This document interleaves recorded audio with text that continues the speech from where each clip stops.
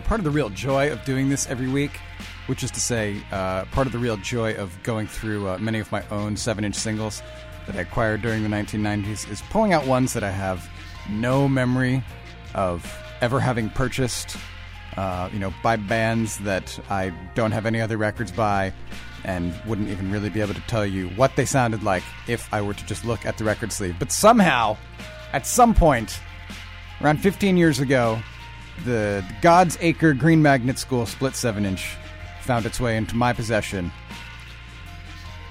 And I think even, clear back then, this record knew that today would be a great day on which we would, excise all of these old sounds in the podcast form. They knew that technology was coming. God's Acre was so ridiculously ahead of the curve, I can't even begin to address it right now. From a split 7-inch with Green Magnet School on the great Toxic Shock record label, that was a song called No One Else.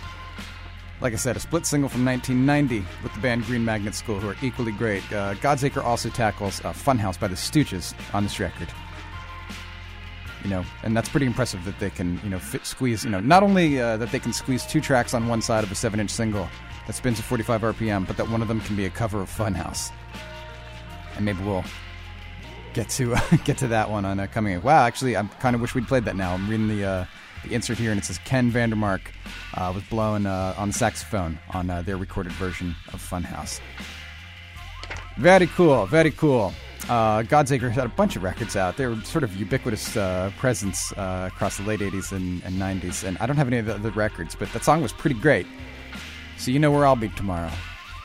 And before that, music from a group called Skinyard. I can't believe it took me this long to play that track on this particular program, because I think that was one of my most personally overplayed records of the 7-inch single variety across much of the musical landscape of the 1990s. There was a song called Start at the Top from what was their one... they were kind of lumped in with the grunge, sub pop thing, although this record is, I think, their only release that's actually on sub pop. It's a 7-inch single. Start at the Top is the A-side. And I saw Skinyard perform live at Maxwell's right around the time of this release, and they were pretty honking great. Most of the band's other records were put out by, I think, Cruise Records, which was home to that band All, as well as several Greg Ginn solo records. Whatever.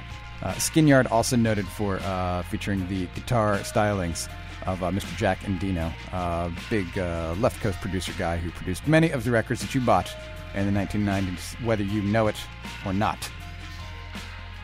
Anyway, a great track with some really awesome chug and heavy bass there. Skinyard's Start at the Top, 7-inch single on the Sub Pop label.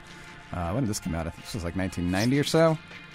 1989, as a matter of fact. So we bend the rules every now and again. It doesn't necessarily have to be from the 1990s proper. It can just be a culturally 90s release. I suddenly fear as though I'm one of those oafs who goes on endlessly about the 60s all the time and how cool the 60s were. But I'm just like the 1990s version of that. Just because I keep saying 90s, and when you keep hearing the same word or the same phraseology come out of your mouth over and over and over again, the self-analytical man, such as myself, will begin to feel like an ass. So as we often interject here, let me just say that nostalgia is no place to live permanently. But revisiting it for 15 minutes a week is okay, as far as I'm concerned. And that is the thrust of the Anti-Static Podcast. My name is Mike LaPica. Thanks for tuning in and checking this out. Happy New Year to you. If I didn't wish you that last week, I can't remember. Here we are in early January of 2008, and we've only just begun, entering year 2 of the Anti-Static Podcast. And welcome new listeners, welcome returning listeners. This little miracle is brought to you by a freeform listener-sponsored radio station called WFMU, which broadcasts terrestrially around the New York City region at 91.1 FM and online all over God's green earth, or God's acres, as the case may be, at WFMU.org. My name is Mike LaPica. You can email me anytime, mike@WFMU.org. Let me know what you think of the show, if there's any particular records that you'd like to hear on it. Corrections. They're needed badly.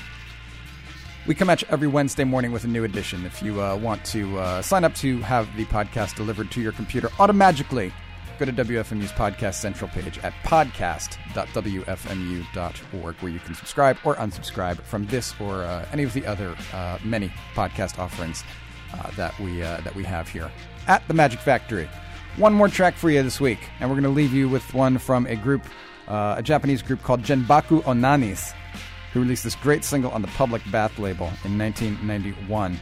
It's called Forward Command Post, and pretty much everything that was released on Public Bath Records kind of acquired like legend status, almost immediately upon its release. This label was responsible for the amazing Japan-bashing series of compilations, which I believe we've spun a couple tracks from here.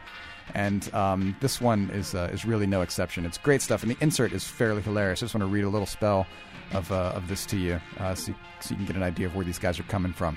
The Genbaku Onanies are a legendary punk band in Japan. Make no mistake, this is punk rock, as it was, is, and always will be. The Onanies are from Nagoya, a cultural equivalent of Leeds or Gary, Indiana. Nagoya is a great industrial town with lots of metal bands. Nobody has ever taken a vacation there, so you can still be the first.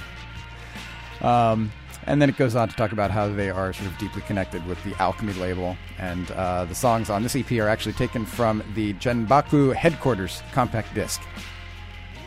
So there you have it. A release from Public Bath Records, 1991. Let's hear it. Once again, thanks for tuning in to the Anti-Static Podcast.